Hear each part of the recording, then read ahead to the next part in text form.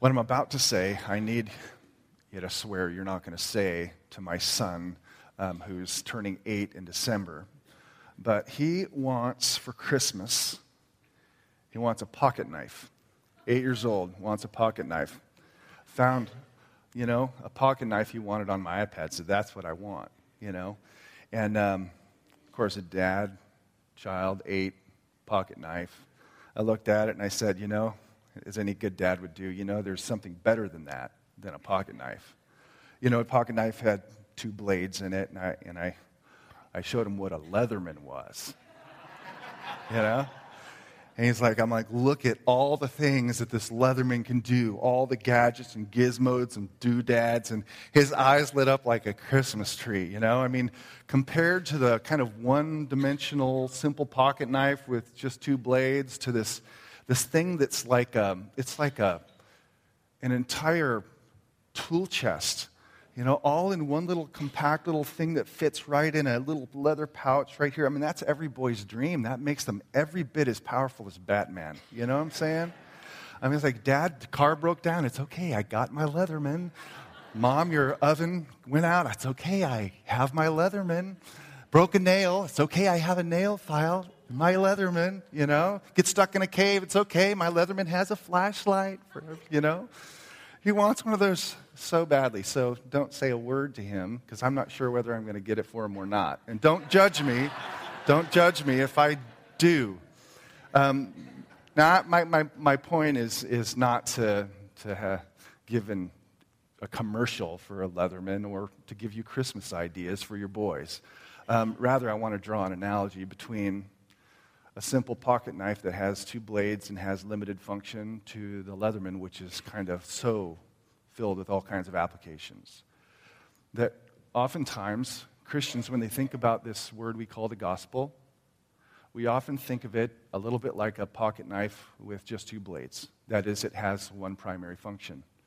And that is, the gospel's purpose or function is to deliver us out of hell and into heaven. Or, to put it differently, the purpose of the gospel is to save us from our sin. And to that, I think everybody in here who believes in Jesus would want to say yes, amen. Like, the gospel is the means by which God has removed us from the curse that we deserved and delivered us into a place of immeasurable blessing, all because Jesus died and rose again. We'd want to say yes and amen to that. But the gospel functions and has the resources to deal with, and this is not an overstatement, every single issue of life. That is, it's not one-dimensional or single function. Like, it actually is much more along the lines of a Leatherman, only you have to just expand it by a million. That it actually has the power and the capacity to connect and bring transformation to all of the little nitty-gritty things we deal with in life, from how we treat our spouse to dealing with our anger, dealing with anxiety about finances or lust, or you could put anything in there. And I believe that the gospel has the resources to bring liberation in those places. And that's part of the challenge for students of the gospel, or believers in the gospel, or meditators upon the gospel, or people like me who's kind of a preacher of the gospel, is to see how is it that this gospel deals with this particular issue. How does it bring liberation and change to this particular issue? And that's of course, the great challenge. It's easy to talk about the gospel generally. Jesus saved you from your sin. Amen, yes. But how specifically does that good news of what God has done in Jesus Christ come to bear upon the specifics? That's the real challenge. And I want to attempt to do that this morning in the area of physical blessing. That is, material blessings that God gives to us. How is it that we as Christians are supposed to, by the gospel, relate to the things God gives us? And not all of these might be thought of as material, but like our wives and our children and our homes and our bank accounts. And how is it we, as God's people, are supposed to live in relation to those things? And how does the gospel revolutionize our relationship to that? Now, I'm going this direction for two reasons. One, we're going in the direction of renewal and the gospel, and so I want to continue in that vein. And also, of course, this is Thanksgiving week, and we are hopefully, many of you are going to be gathering around a table with a turkey or ham or some other kind of great food, and you're going to have friends and family, children, and you're probably going to stop and give thanks. And no doubt, if you're a believer, you'll stop and give thanks for salvation and for the freedom and forgiveness of sins, but you'll probably also, which is fitting, and I heard some of that this morning in the testimonies of giving thanks for the roof over your head and your children and the fact you have food to eat and you have a job and you're able to make ends meet. You're here, you're alive, you have at least health enough to be here. So I thought it would be appropriate for us to just think about that for a moment. And these two passages in Paul deal with two wrong ways that people often deal with material blessings in life. But he deals with it from a common center, and that is the gospel. And I'm hoping and praying, if just listen, because oftentimes we get one-sided when we talk about material blessings in the church. And I believe Paul is very even-handed in the way that he brings this issue to light in a way that should bring clarity to some, maybe conviction to others, or liberation to others. So here are the two extremes that he says are the wrong ways to relate to the physical blessings God has given you. And you think about, as I'm talking, you think about the things that God has given to you. Keep that in your mind. Wrong way number one, what some have called asceticism, and it has existed through the church and in the world that we live in, and continues to be a part or a way in which people oftentimes relate to their wealth or what God has physically blessed them with. He writes this, chapter 4, verses 1, I'm going to just read through verse 3. It says, "Now the Spirit expressly says that in latter times some will depart from the faith by devoting themselves to deceitful spirits and teachings of demons, through the insincerity of liars whose consciences are seared." And here's the content of the teaching, or the moral application of the teaching, this doctrine of demons. It says, "Who forbid marriage and require abstinence from foods." That is, it's a teaching that requires this kind of abstinence from the physical blessings that God has given to us. Now, what exactly the teaching was, we don't know. Some believe it was a combination of Greek philosophy and Jewish law kind of mingled together so that you had this road of spirituality that you had to take, and in order to get there, you had to abstain from certain things. It's kind of like the pursuit of holiness through abstinence, through self-deprivation, of denying oneself the pleasure of marriage, the pleasure of family, or the pleasure of particular kinds of foods. And here Paul basically says the teaching that forbids these kinds of things is to be equated with the demonic. That's not how we're supposed to walk as people who forbid things as a means of growing or transforming spiritually, or thinking perhaps somehow it gains you some brownie points with the Lord. And yet, ironically enough, this particular kind of teaching has historically and continues to be a part of how we often mistakenly view Christianity and spiritual growth and value. That it's easy to think, by way of example, that a family who is living here in Fairfield, who sells everything, nothing left, garage sale, just liquidate everything, so they can support themselves to do orphan ministry in Sri Lanka, that they are more spiritual or somehow have more standing before the Lord than someone who stays here in Fairfield living in their 4-bedroom, 3-bath house with 2 cars in the garage. We oftentimes think of the one as more spiritual than the other because there's a self-deprivation aspect to it. These people have denied themselves to go to the mission field, which is a good thing. These people have stayed, and they live in their house with their 2 cars in their garage. And it's easy with this kind of thinking to, and like I said, I think it's kind of implicit to think that the one is more spiritual than the other. And what that does is it kind of creates this, well, in order for me to truly be spiritual, then I need to abstain. I need to give it all up, or I need to not drive 2 cars, I need to drive 1 car. Or maybe I just need to sell them both and drive a bike and go green, or something like that. And what that often does is that kind of belief that we grow more holy through abstinence, it does one of two things. It creates a sense of self-righteousness on the part of those who abstain. At least that's the potential. And then it creates a sense of guilt and inferiority on the person who, using the illustration, stayed in Fairfield in his 4-bedroom home. Because we are thinking of spirituality in terms of how much we abstain or deprive or give away. And Paul's saying that's the wrong way to relate to the blessings God's given to you. And he goes on to say, now this is then how you should relate to it. After the who forbid marriage and require abstinence from foods, this is his theology, this is the truth, that God created, God designed to be received with thanksgiving by those who believe and know the truth. For everything created by God is good. Get that? Everything created by God is good. And nothing is to be rejected. Nothing that God has created is to be rejected if it is received with thanksgiving. He's saying that, listen, we have a good God who created a creation that is good. When he created it, he said it's very good. A good creation is a reflection of a good designer. And he says, therefore, creation, the things that God has given to us, they are good.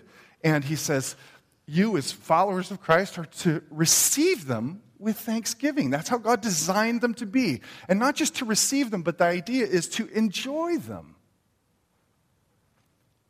And God created the good things around us for us to receive with thanksgiving and enjoy them. That's how the Christian is supposed to relate to those things. Enjoy them. And you read Genesis 2. Genesis 3 is when everything comes apart. But Genesis 2. You know, God furnishes a home for Adam and Eve, you know. He just didn't make it black and white or monochrome. He didn't put one single bland tree in the middle and say, this is your only option. No, he lavished. He just abundantly and beautifully, and like it went above and beyond what they could have ever asked for on a whole variety of tastes and colors and wonders. And he did that so Adam and Eve would see those things, taste those things, see each other and go, man, you're good. You are good because this is good and it's a reflection of you. The Christian should be one who believes this, who bites into a pear. I happen to like pears. My dad had a pear tree on our property. Bites into a ripe pear and just stops and goes, oh, that's good. That's good. Or a mango or an apple or whatever your fruit of choice is, or a piece of turkey with your family. And say, it's kind of like Bill Murray and What About Bob? He just goes, this is so good. It's good to look at your wife and to know, God, you're good. Or to look at the roof over your head, however big or small it might be, and know that, God, I don't deserve this, man. You are good, and I'm enjoying this roof over my head right now. As he wants you to enjoy those things with thanksgiving. The cook is honored when the people who eat his food enjoy it and say thank you.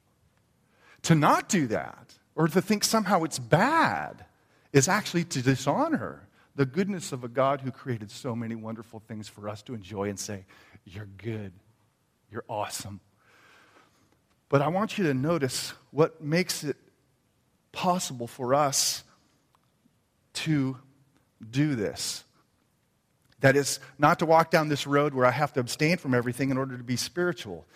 There's this key phrase in here when he talks about that God created these things to be received with thanksgiving by those who believe and know the truth. When Paul uses the word truth, he almost always means the truth of the gospel. And when it's coupled with the word belief, that pretty much sums it up. When he's thinking of those who know or believe and know the truth, he says those who believe and know the gospel, that is those who believe and know Jesus, what he's done and who he is. And for the Christian who knows that, I don't have to walk through this abstaining life in order to be accepted or to please you or to have any special brownie points with you. because everything that I need has already been provided for me in Christ. So I don't have to walk down this path because I'm already complete in the Lord. And that frees me then, it frees you then to enjoy with thanksgiving what God's given to you. Don't walk down that path because you're complete in Christ. You know the truth. You know the good news that God has completely and fully accepted you, not on the basis of holiness by abstinence, but by the sake that you've trusted in Jesus and Jesus alone. Now, I can hear two objections. One would be, well, wait a second. Does that mean we shouldn't fast? The answer is, of course not. There's times where you set aside your electronics or food or Starbucks or whatever it is that, you find yourself doing that you want to do without for a while. But you should do it, of course, seeking Christ and know this. It adds nothing to your ledger that has not already been provided for you in Christ. You don't earn anything by doing it. That would be one qualification. Second objection, you say, well, it seems like Paul and Jesus are conflicting here because I distinctly remember a couple of times in the gospel where Jesus says, if anyone wishes to follow me, he must deny himself and take up his cross and follow me. I mean, he says denial right there, and here Paul's saying this is wrong to live that kind of abstinence approach to holiness. And that's where when Jesus made the statement, you must deny yourself, you have to understand that within the scope of the whole New Testament. He didn't mean that as an unqualified absolute. What I mean by that is when he said, deny yourself, the self that he was talking about there is that old sin-governed, self-centered, self-aggrandizing, self-exalting, sinful person that we once were, which Paul says has been crucified with Jesus. That's the part we deny. The I'm first kind of old man. That is denied because it's died with Christ, as we saw in Galatians. But we're also new creatures. And God's given us a new heart that loves Him and wants to be grateful for the good things that He has given to us. And with that new heart and as new creatures, we can enjoy what He's done. We can sit around a table and enjoy it in ways that people who don't believe in Christ never can. Because our relationship with Jesus and God does not depend upon our deprival of those good blessings God has given to us. Paul's like, listen, enjoy it with thanksgiving. That's kind of the one side, and maybe you've thought that way. In order to be perfected, I need to go more without. And Paul's saying, listen, that's a bad road of bad religion. It's religious self-denial of physical blessings. But then he switches in chapter 6 to address a different issue, another side of the problem. And that way is this. That is, if the one wrong way of relating to the things God has given to you, house, car, wife, kids, job, truck, is to try and gain more with God by denying and, abstaining from it. Well, the opposite side is to make too much of it. That's materialism, the idolatrous reliance upon physical blessings. That is, we come to rely upon it in ways that Paul says here. Notice verse 17. He says, now as for the rich, these are the rich in the church. That people would say, yeah, they're more the wealthy ones. This is his instruction to young Timothy. This is the young pastor at the church of Ephesus. He's telling him, this is how you deal and instruct the people who are wealthy in the congregation. He says, as for the rich in this present age, charge them not to be haughty, nor to set their hopes on the uncertainty of riches. Now, he's not talking here about the love of money or the love of acquiring more things. That he deals with that like 8 verses earlier, where he says, in no uncertain terms, and I hope we all pause to hear this as Americans, that the love of money is the root of all evil, and people who are driven by a desire to acquire more of it will end up in moral and spiritual ruin. But here he's not talking about the love of money. He's talking about the possession of it. That there will be people in the world and in churches across America and around the world where God has blessed people with their gifts and their particular careers where some will have more and others will have less. And that's okay. There's nothing wrong with that. That's kind of how God works. Some are going to be wealthy. So now he's instructing Timothy. What about those ones? Not the who love money, but people who have it. And notice what he does and does not say. He doesn't tell Timothy, listen, man, you got to get into those wealthy people's business and you need to tell them to give it all away. Doesn't say that. Doesn't say that they're supposed to make themselves poor or feel bad about the fact that they have more than others. Doesn't say that at all. No, rather he warns them not to make too much of it in particular ways. Don't let it make them haughty, proud, and arrogant, or to set their hope, or another way of saying it is their security in it.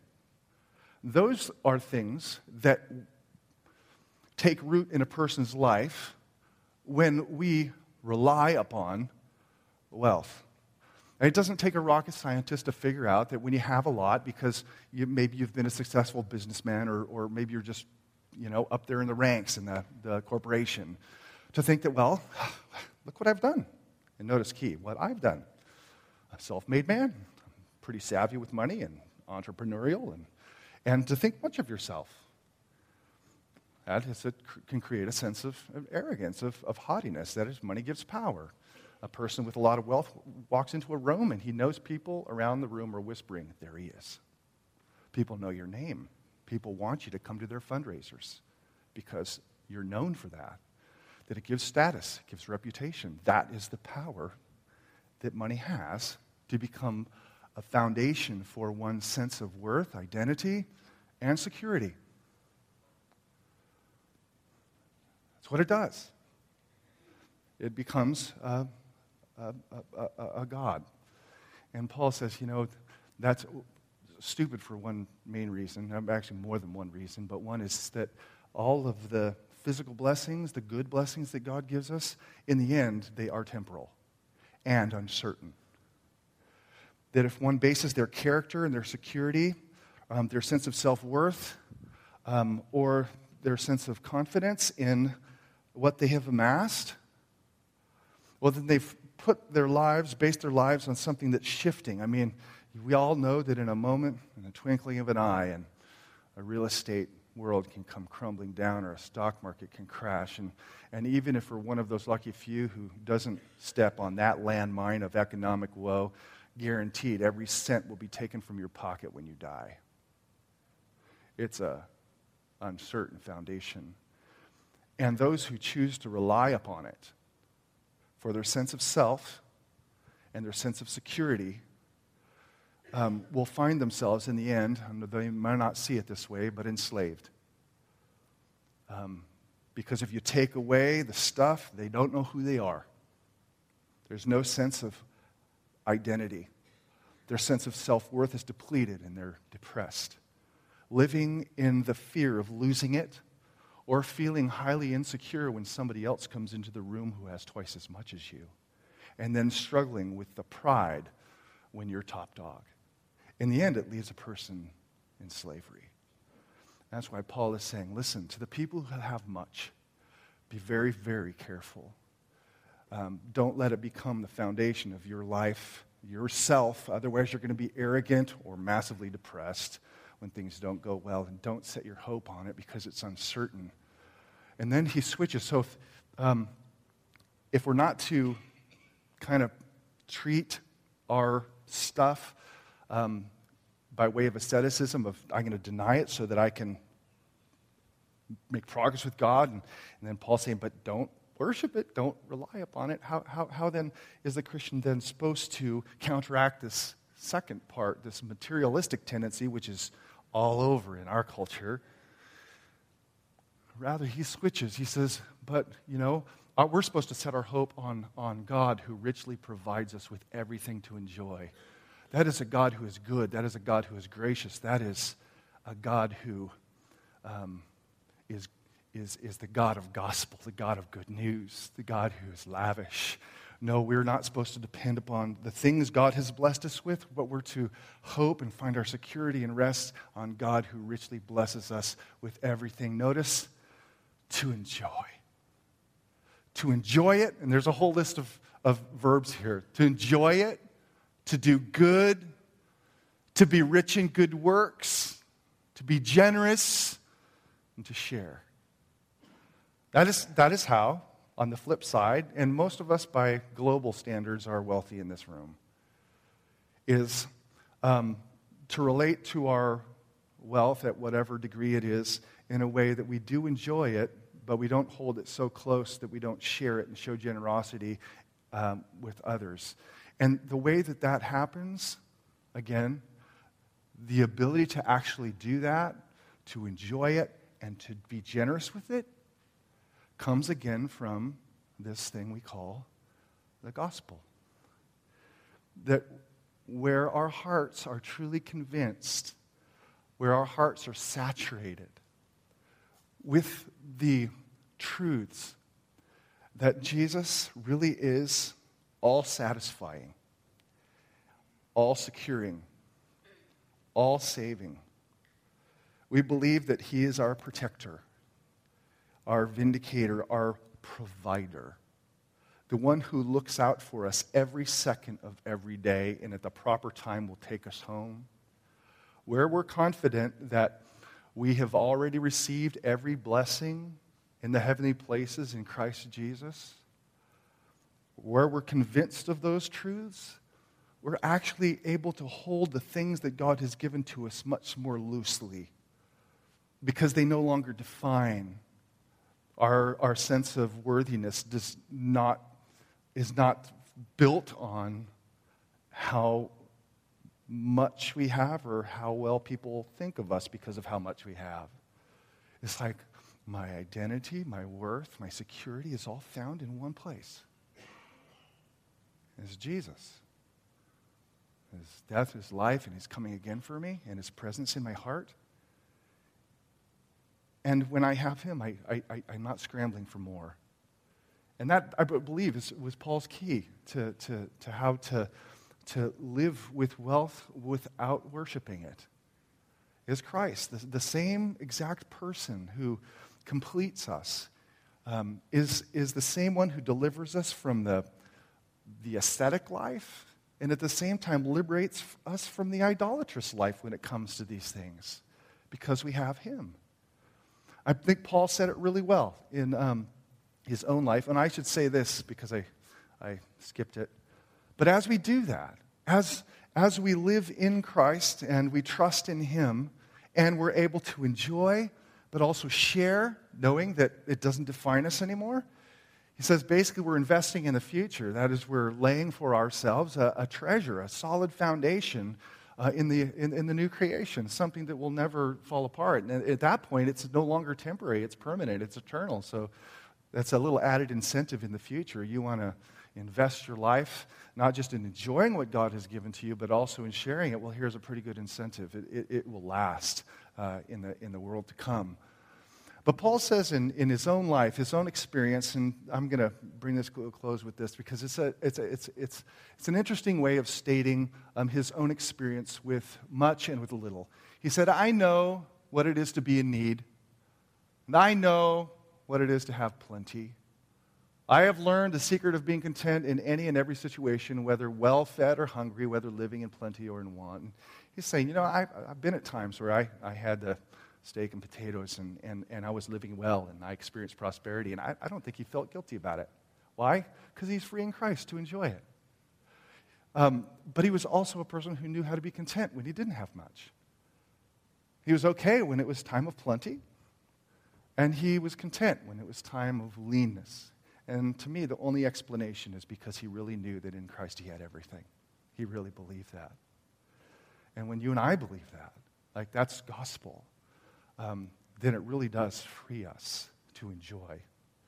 So we're going to gather this week, and tonight, and you're going to sit across the table from loved ones, and I think the Lord would have you enjoy it with thanksgiving and share it generously. Enjoy it with thanksgiving and share it generously. Why? Because, Jesus is our shelter in time of storm. Jesus is the one who protects us when we're attacked. Jesus is the one who provides for us, whether in need or in plenty. That is, he is enough for us. And where we believe that, we are free to enjoy life and free to share life. That, brothers and sisters, is how I believe the gospel comes to bear on something very specific, like how is it that we live with all these great blessings around us? Well, we live with Christ at the center and avoiding these two paths. And I hope if you're here this morning and maybe you've walked down or you're walking down one of these wrong paths, you'll realize that, wow, I've made this an idolatry, or I've tried to earn more righteousness by taking one of these two paths. And to remind you to come back to the center where we truly experience the freedom that we have in Christ from those kinds of things. Let me pray for our week. Lord, I thank you for all of the manifold, innumerable blessings, the physical blessings of life. Though they be temporal, they're still blessings, they're still gifts from you, and they're still good. And I pray that you would continue to liberate our church family and our hearts from false teaching and also from idolatry of all of the cool stuff around us, and enable us to live full and free lives, grounded and rooted in Christ and Christ alone, because only in him do we find freedom and experience freedom to both enjoy and share. And so I pray you just take this message and may it mull over in the hearts and minds of those who are here, and may it do your work through the power of your Spirit, I pray. Amen.